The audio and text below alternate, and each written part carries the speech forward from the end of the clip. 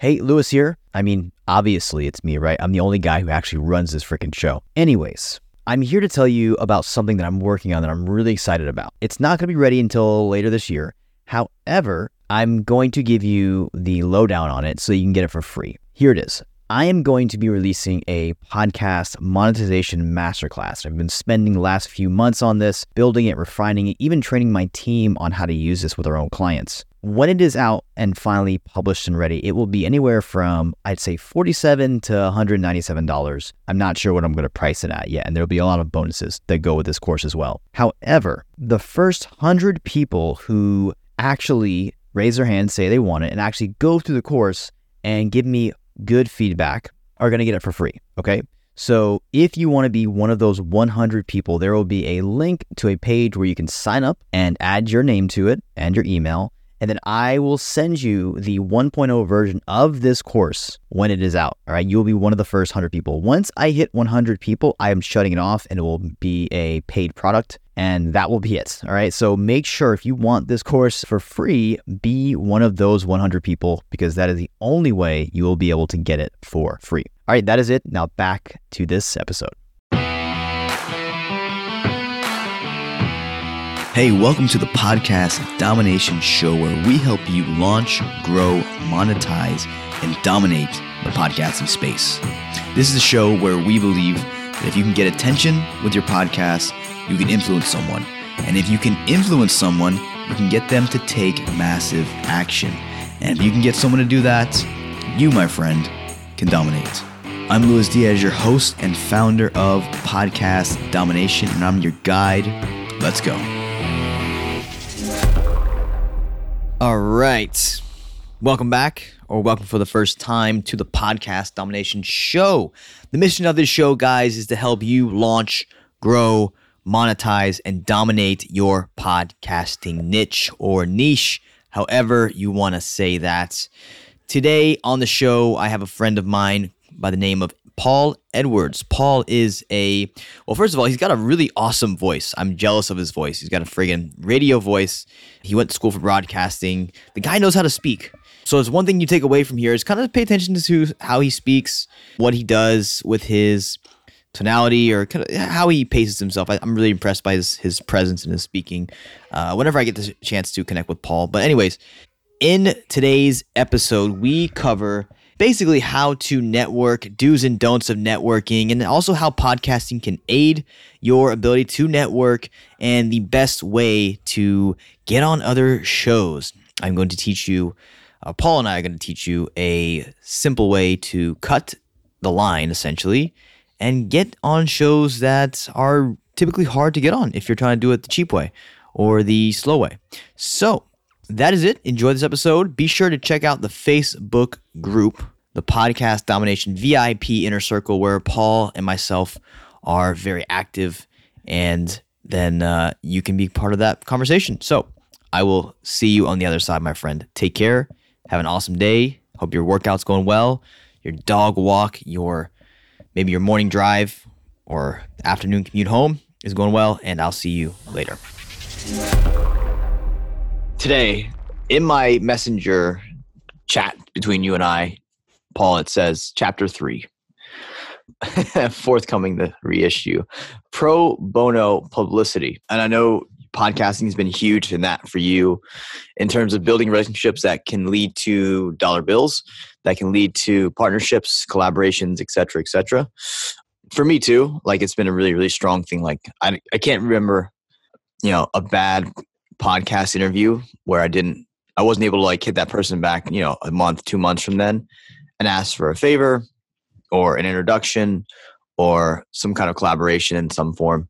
So I'd love for you to take it from here. I guess, well, first of all, welcome to the show. Thank you. It's great to be here. Yeah, you were gracious enough to have me on your show. And I believe it's changed names since I've been on. So for those who don't know you, Paul, I guess share a little bit about what you do and also what podcast. What's the name of your podcast? Well, so thanks for having me, Lewis. And what you're doing there, I am able to see the intrinsic value of having somebody who really understands spoken word audio content and the power it has to scale intimacy. But to answer your questions, I am the host of the Influencer Networking Secrets podcast show, which is both on YouTube and on iTunes. And I'm a little hesitant to say that just because I'm not sure that I won't have to rebrand it again once I've rewritten this book and decided on a title. Right. But for the time being, that's where you can find me, and you'll see a very distinctive red kind of branding photos with me in my snazzy blue sport coat and several other images in the background. And I wrote this book.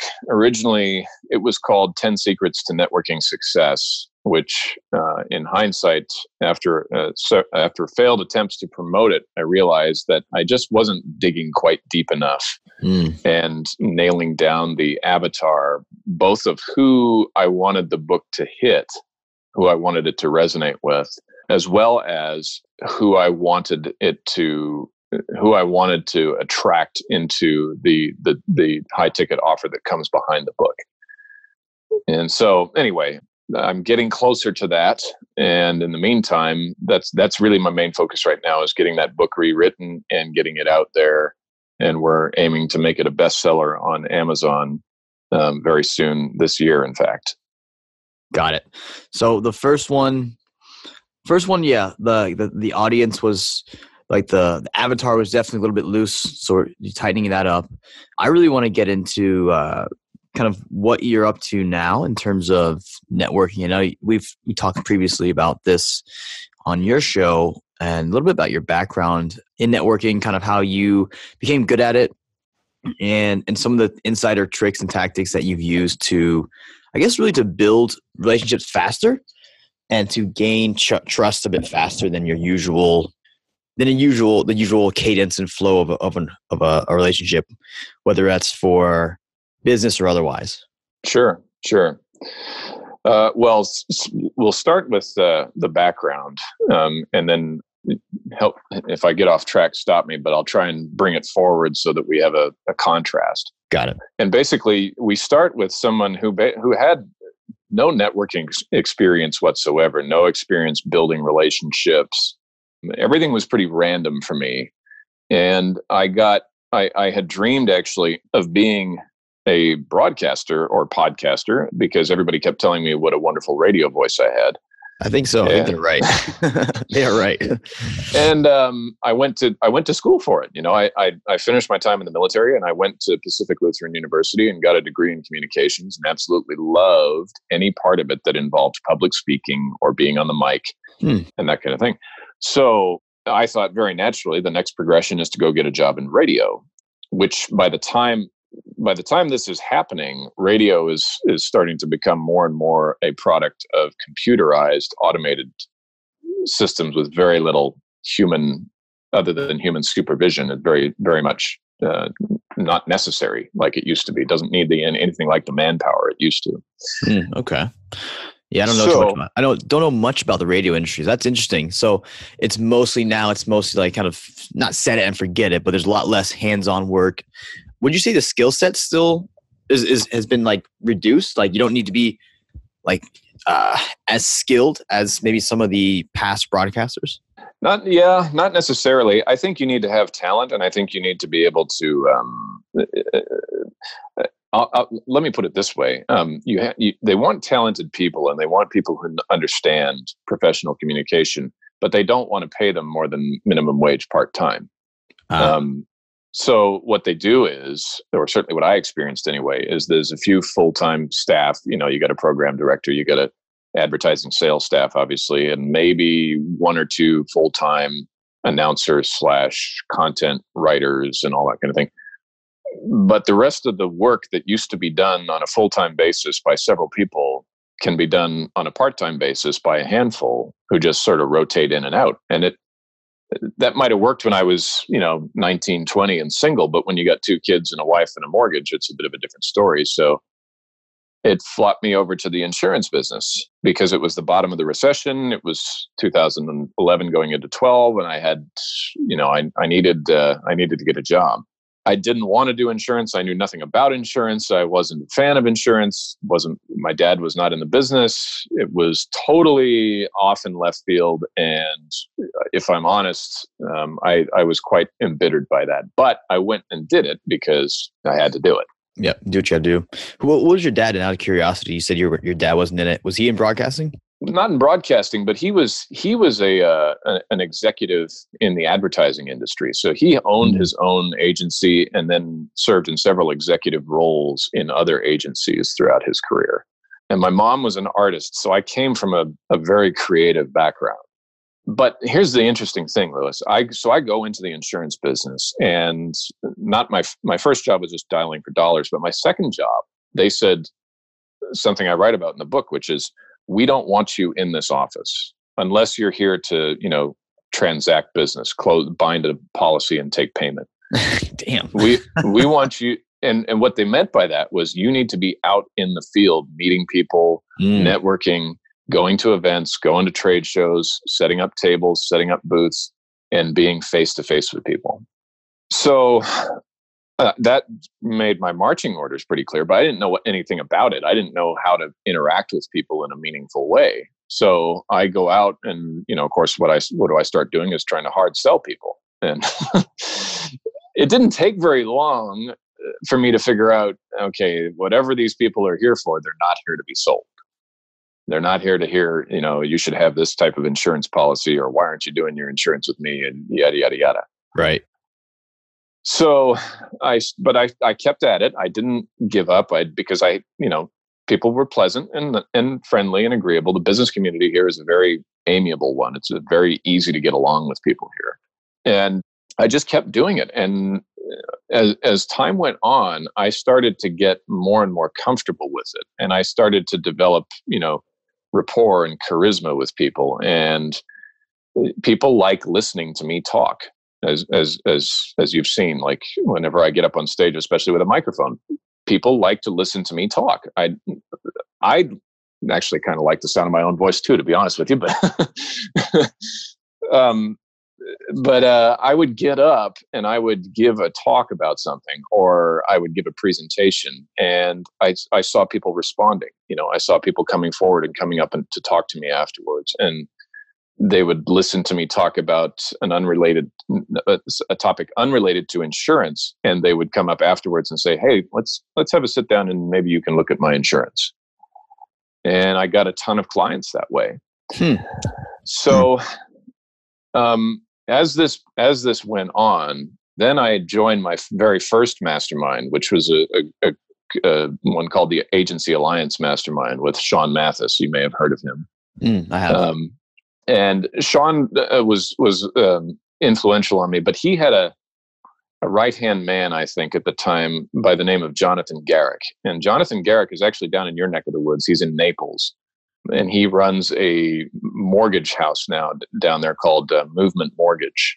But Jonathan Garrick taught me one of the most profound lessons. He was doing some, I guess you'd call it deputy coaching for Sean on a coaching call. And he said, when you get on, he was coaching us on Facebook, on engaging people over Facebook. And he said, when you get on Facebook, number one rule, this is for all insurance agents. He says, number one rule, do not talk about insurance. Right. And, so some of us, including me, are pretty dumbfounded. And we're like, well, what does that mean? And he went on to say, talk about your family, talk about your sense of humor, talk about your achievements, talk about things that frustrate you, make yourself human to these people, and you will bring value to them, and you will find them reaching out to you and connecting with you. And so I did. And I started making videos that I would upload to Facebook. And then I started getting clients from those videos. People would actually reach out to me and say, you and I have never met, but I feel like I know you. That's crazy.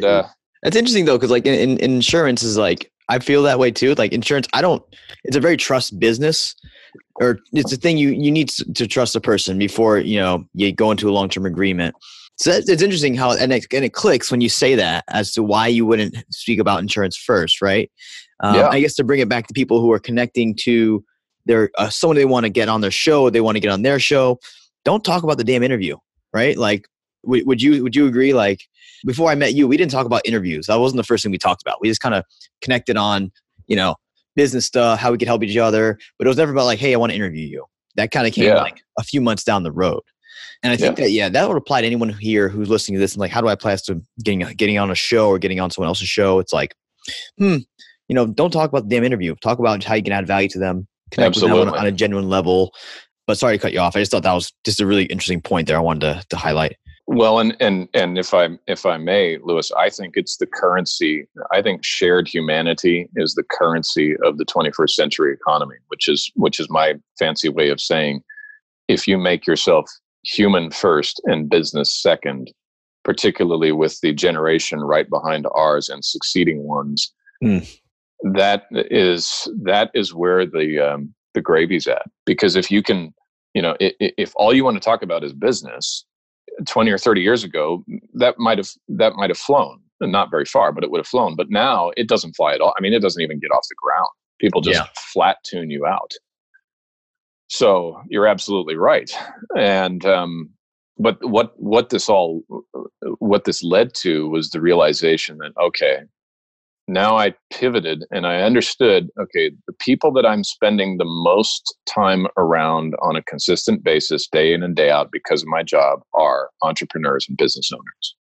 Because where I apply my trade for the most part is business networking groups, local chambers, local independent networking groups. And then, I did some trade shows and all that, but eventually I said, I'm going to narrow this down and say, I'm really going to target that business owner, because as I moved into being an independent broker, I could help with commercial insurance as well. I found that I could get a lot more volume out of one client, in that I could do both their personal insurance and their business, and handle the whole thing. That's right.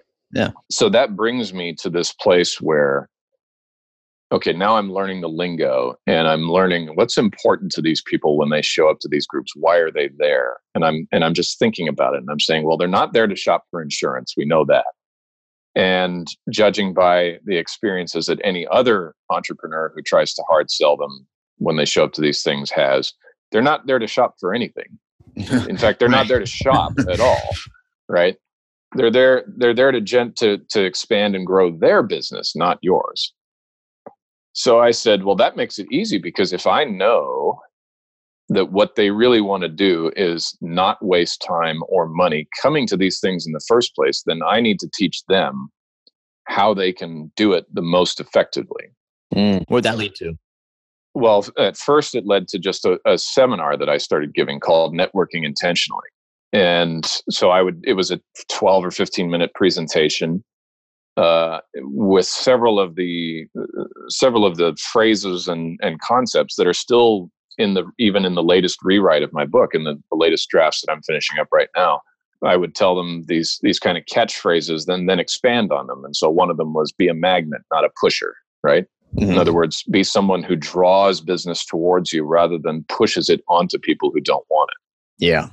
I would say not for profit is for profit, right? Meaning go and participate in boards and nonprofits and help people with their nonprofits, because in so doing, you're around entrepreneurs and business people who, when they have need of what you provide, you're right there at the front of the line. Mm-hmm.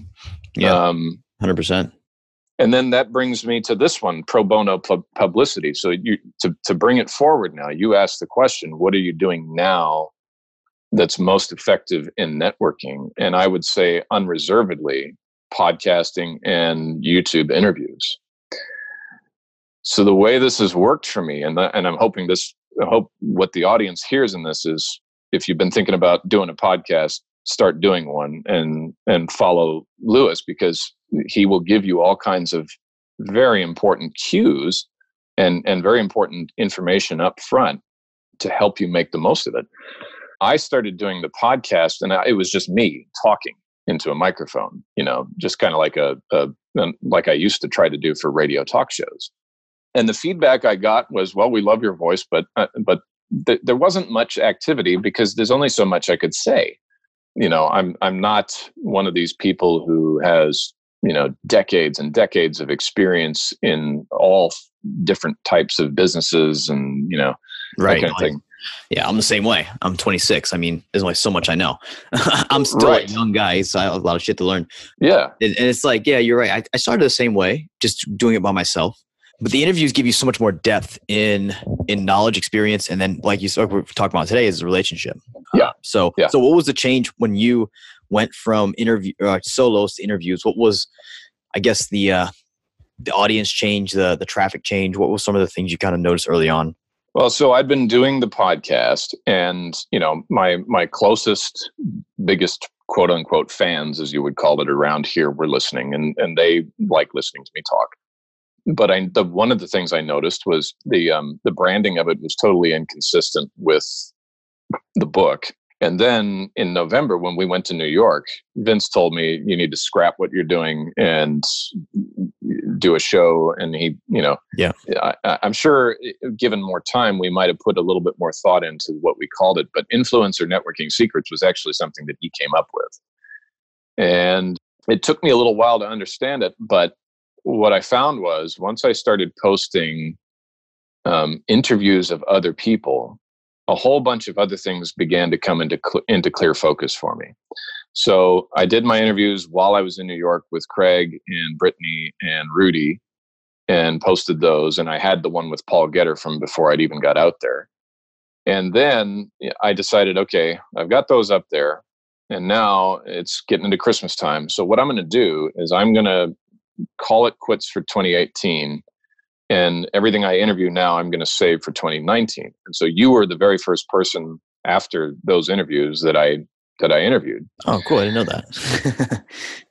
But as I did this, right? So we went from you, then it was Brian Moncada, and then it was John Corcoran, and then it was Kevin Ayo, and then it started to snowball. So I'm like, next thing I know, I've got a couple of guys locally. I've got more people from the mastermind, from Vince's mastermind.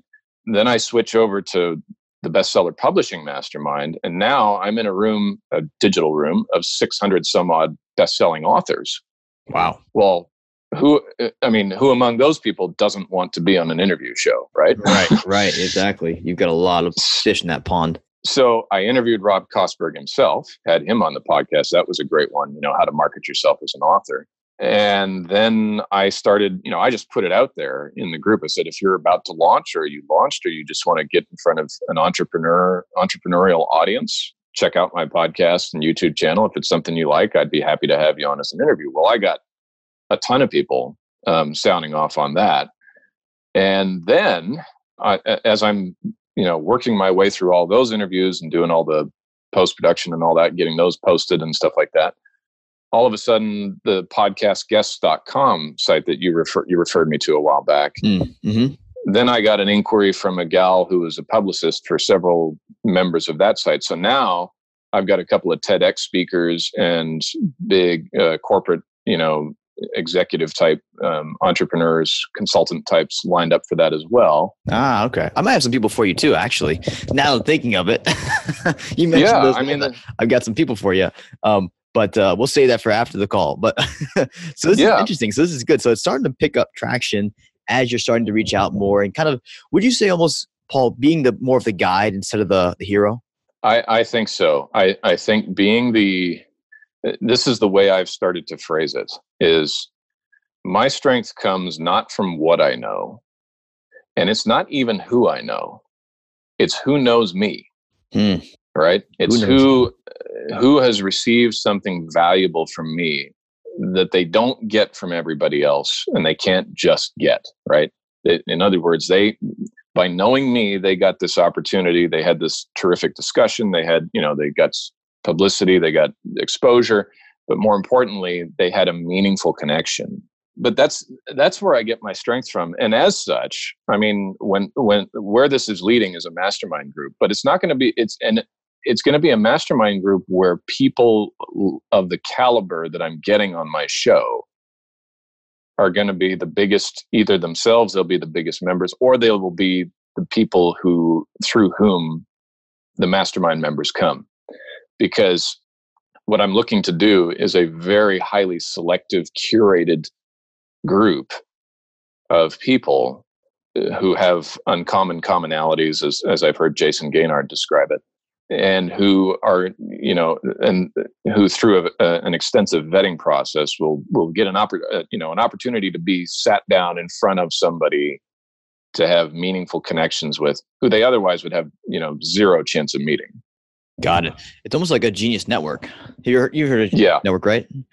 Mm-hmm. Okay, yeah. It's funny. I was listening to ilovemarketing.com. I Love Marketing podcast last night, and it's been a while since I've listened to them, but those guys are always great. But Joe was talking about his mastermind. I Love the Genius Network. It's like 25K. I don't know, what is it, a year or something like that, or more than that. Yep. I think more than that, something around there. But anyways, it's similar to that. I think that could be very successful because it's interesting. I love that what you said. It's not, what you know or who you know. It's who knows you and what value you've provided to them, which is interesting because I'm sure I've had this maybe once or twice.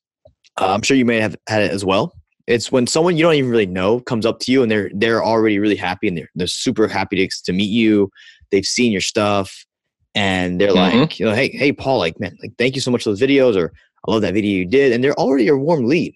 Like they're already connected to you and they're already, like receptive to whatever you have to say. Yep. Which is amazing. It's amazing because like the amount of business that can come from that, the relationship that can come from that. And this is all built off the back of work you did in the prior days, weeks, months, years. I think it's really, really important. And even if you're someone out there listening to this and you're like, well, how can I do this and to get on more podcasts? Well, guess what? If I'm a podcast host and you pitch me on being on my show, first thing I'm going to do is go to your website, go to your Facebook, go to your Instagram. I'm going to look at maybe what kind of following you have, but I'm also going to look at what kind of like content you're putting out there. And if you even can hold a conversation and can you communicate well in a manner that's going to be receptive to my audience.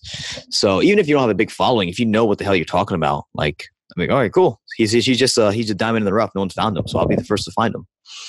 And, and that is what you just said there, Lewis, has also become a cornerstone of how I'm approaching this, because let's take, for example, people we both know who are very prominent in our, the crossover industries where both you and I are working.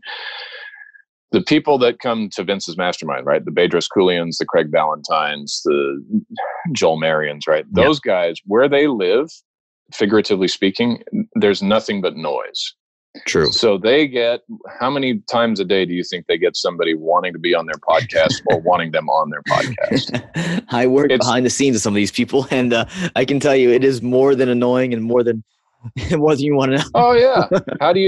Even if they're all, even if you got 100 requests, super stellar requests from perfect strangers pitching to be on the show, how do you make your decision? Right.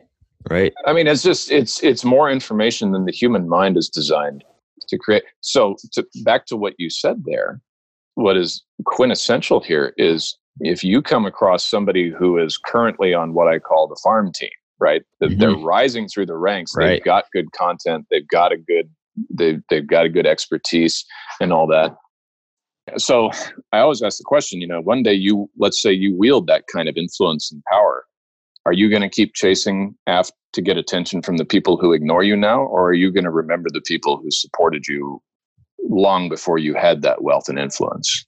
And we know the answer to that question, right? We know, Vince, we can see it with Vince and how he's tight with guys like Rudy and, I'm drawing a blank. The author.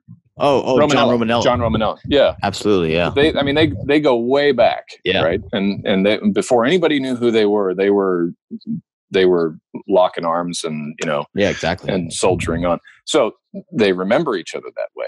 And I have I'm forming the same kind of relationships with you and Cameron Hall, right? We're locking arms and charging going through our journeys. And then one day, long after all this, and we wield that same kind of influence, we'll remember each other rather than the people who paid us no mind. Exactly. Yeah, the ones that are clogging the inbox now. It's interesting though, because like it's funny because you tell people to, like, if they want to get on other shows, if they want to network with certain people, it's like comment on their stuff. And I think, Paul, you're really good at this. It's like commenting on other people's stuff and showing up and just keep showing up. It leaves a very big impression. and it does yield results, but it's a slow burn. And I think that's definitely a turn off. But I think that's also a huge advantage for people. Like if it's very unattractive, like having to keep on showing up, having to keep on commenting. I mean, I've done this with a lot of big influencers and it works. It takes forever though. But you finally get a chance because you're the one still there in their inbox. You're the one still there on their feed and commenting on their stuff. And I like the unattractive stuff because no one else is doing it, or very few people are willing to put that work in. So, absolutely. Yeah, for those listening to this, it's funny. In a couple of hours, I'll be doing a presentation on podcasting growth strategies and podcasting launch marketing tactics and all that fun stuff. And that's one of the things I talk about in it. It's like, if you want to get on a show, pick 20 people, get 20 of your top podcasters, and basically, figure out what their email is. There's a couple of tools you can do that, and figure out what their social media accounts are. Put them in a spreadsheet. Make sure you go through once a day or twice a day or once every other day and comment on these people's stuff.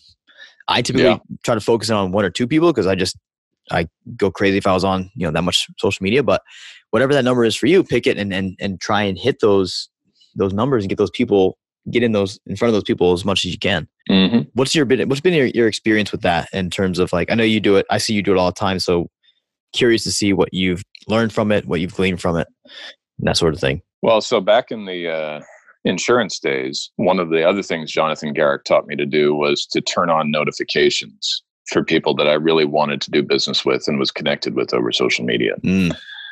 Now, as this has evolved for me, the practice lately has been turning off notifications for all the people I don't follow anymore, right? Absolutely.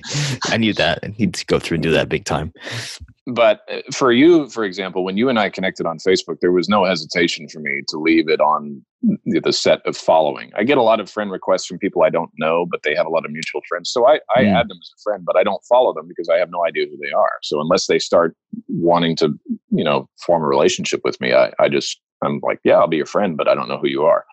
But I say that to say, turning on post notifications, whether it's on Instagram or Facebook or wherever, is going to simplify you being able to react in real time when people put something up there. And yeah, I mean, who doesn't like a whole bunch of likes and comments and shares and that kind of thing? I mean, everybody likes it.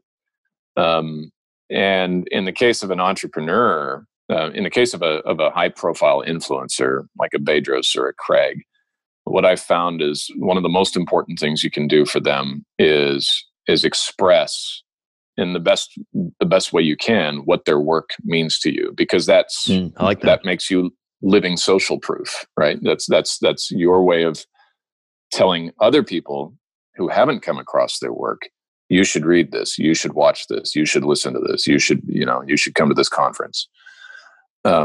So my mind has wandered a little bit here. So your question was around, with social media and using it to show up and like and comment.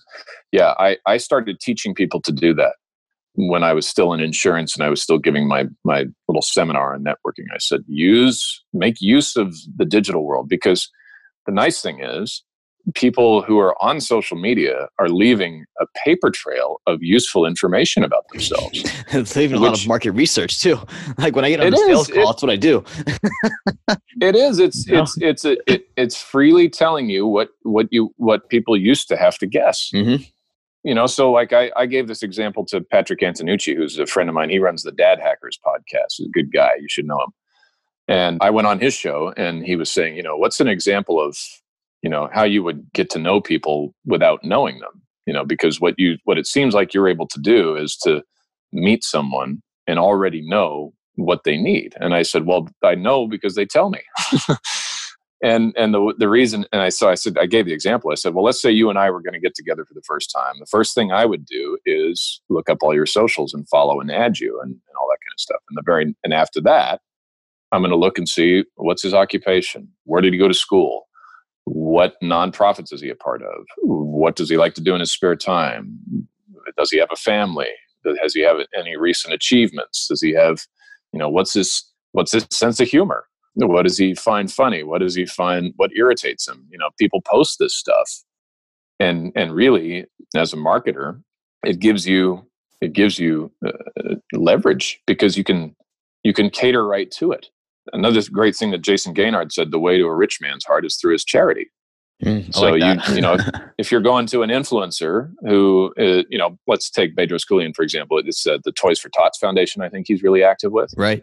And if you actually have a compelling offer where, substantial, there's substantial benefit that you would be willing to donate to Toys for Tots in his name or something like that. I don't know. I'm just spitballing. I'm not saying he'd actually go for that. Access to an audience that would maybe participate or maybe contribute something. Like if you have, 100,000 listeners, that he could go on and basically, talk about Shriners, talk about, the other one, I forget what the name of it is.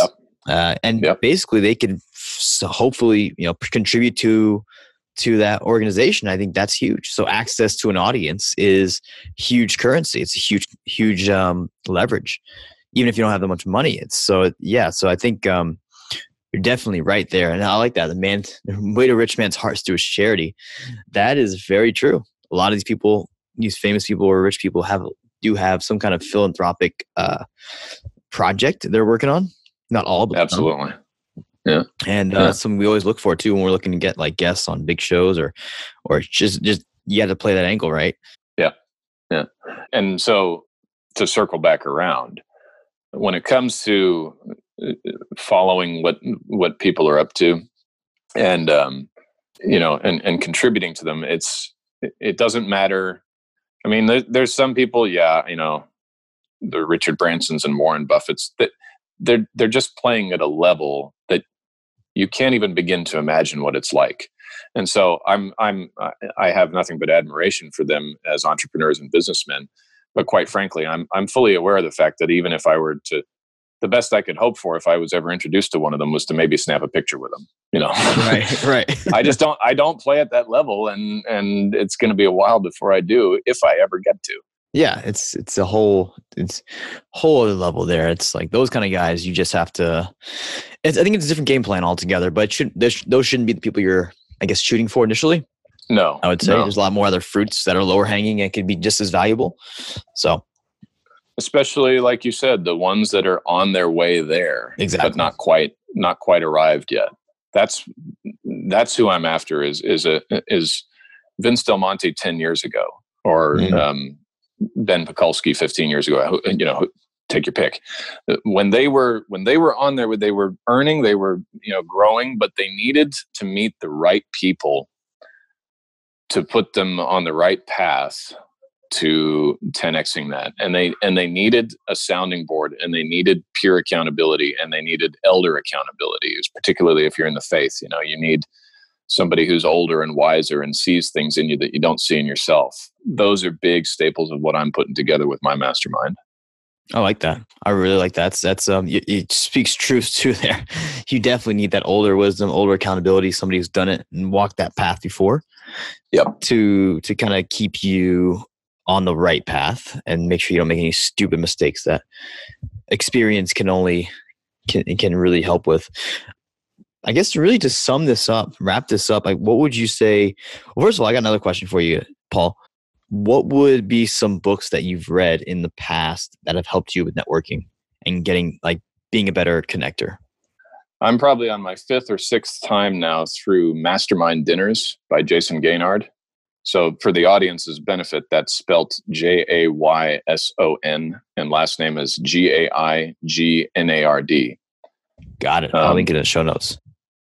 And that is probably one of the most profoundly good books I have ever read on relationship building. There's another one that's on my phone, but what's it called? Super Connector. I'm halfway through that book right now. I forget the names of the authors, but you can find it on Amazon. Okay. Super Connector. And yeah, it's fantastic. Pretty much anywhere.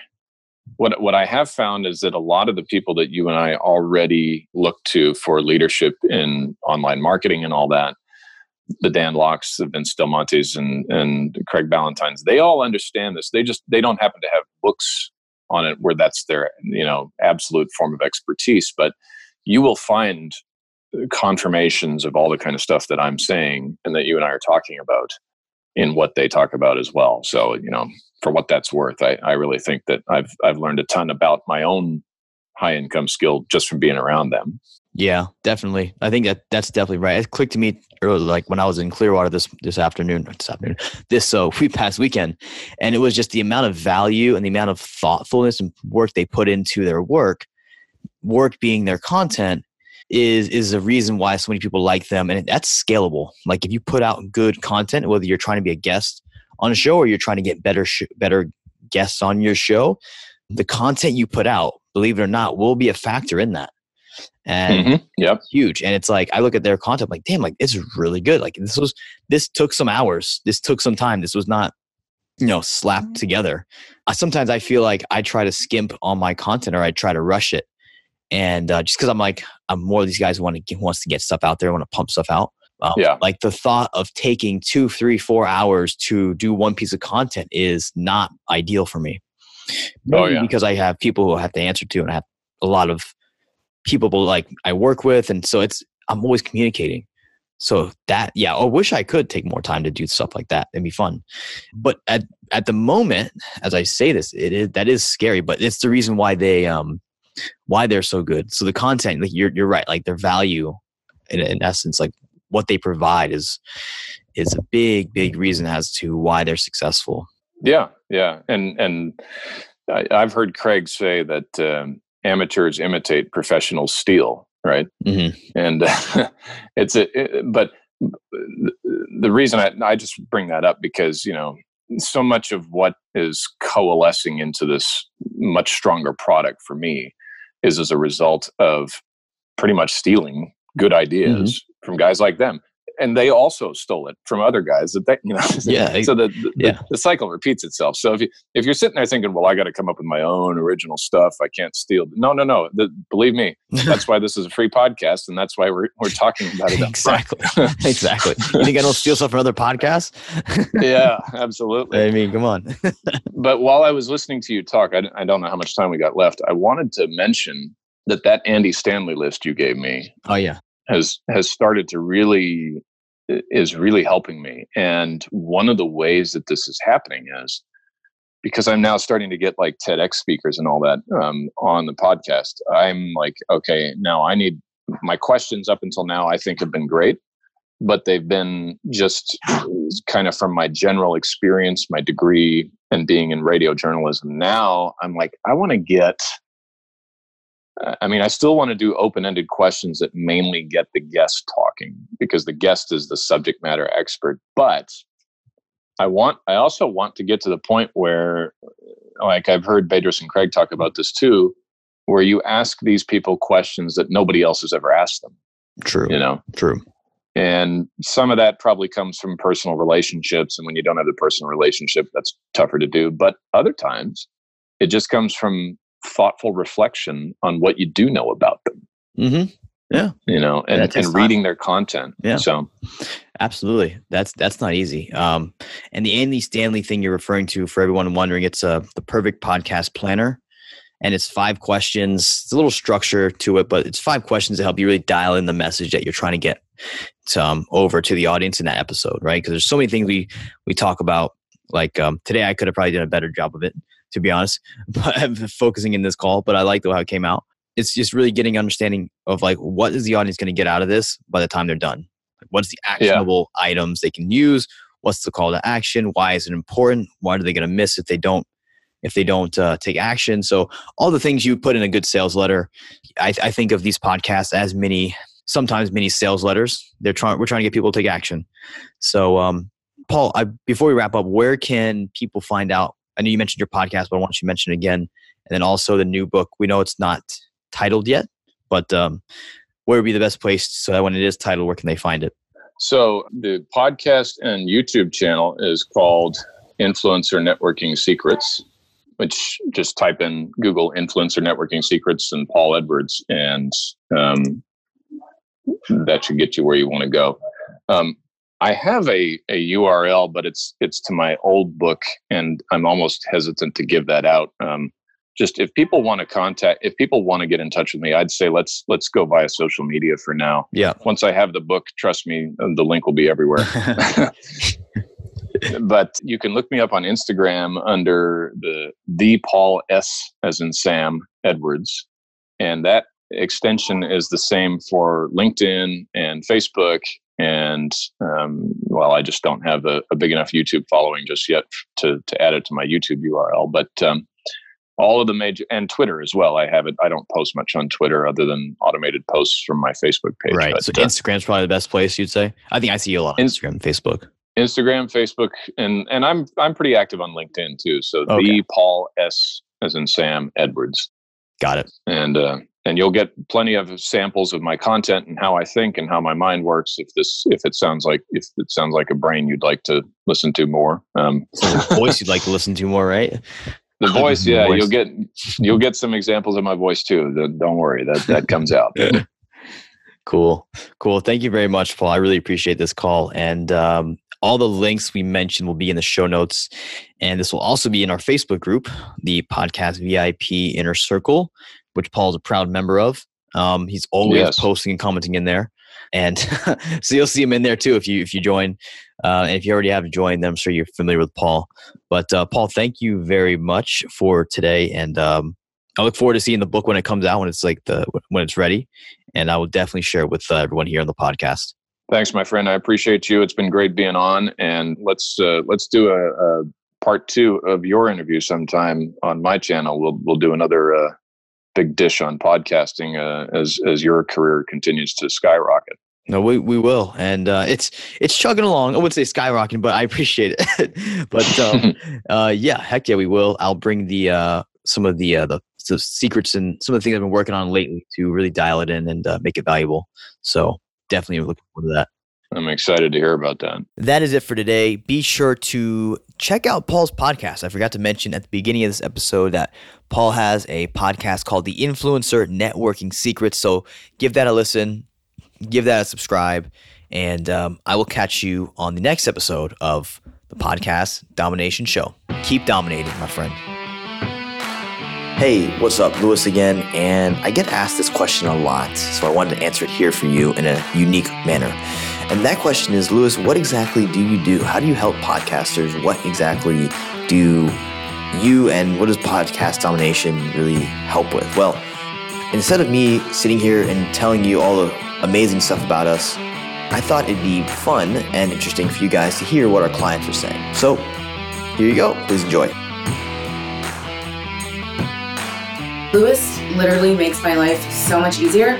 All I have to do is record my content. I don't have to worry about editing it. I don't have to worry about writing show notes. I don't have to create any of my graphics to promote it. He literally does everything for me. We hired Lewis to kind of help us set up podcasts, for us to put our content out and kind of grow our brand. And all I really have to say, it's been a huge success. It's been really easy. Lewis and his whole team have made the whole process easy, from setting it up originally, which with podcasts is kind of intimidating, and there's a lot of things that if you don't know a lot about the platform, that it's very time consuming. So Lewis made all of that easy. In the beginning, I'm not gonna lie, I was completely overwhelmed, confused, stressed out, because I went on YouTube trying to figure out how to set up a successful podcast. And actually going on YouTube, I was just bombarded by so much information that I just wanted to give up on the idea. And then I met a good friend of ours that introduced me to Lewis, and we hit it off. And he just said to me, it's really, really simple. I will take care of everything for you. I think what Lewis has done for me is made it seem so painless. He has took my idea and saved me money. He saved me time and energy. And more importantly, he's made my Persistence Factor podcast sound professional. Well, I hope you enjoyed those sound bites as much as I enjoyed putting them together. If you have any questions about how we can help you grow, launch, or further your podcasting efforts, feel free to reach out to me at Lewis@Podcast Domination, or you can reach out to my team and ask them some questions. hello@podcastdomination.co. Both are .co. Just make sure keep that in mind. Anyways, I'll see you on the next episode. And until next time, keep dominating.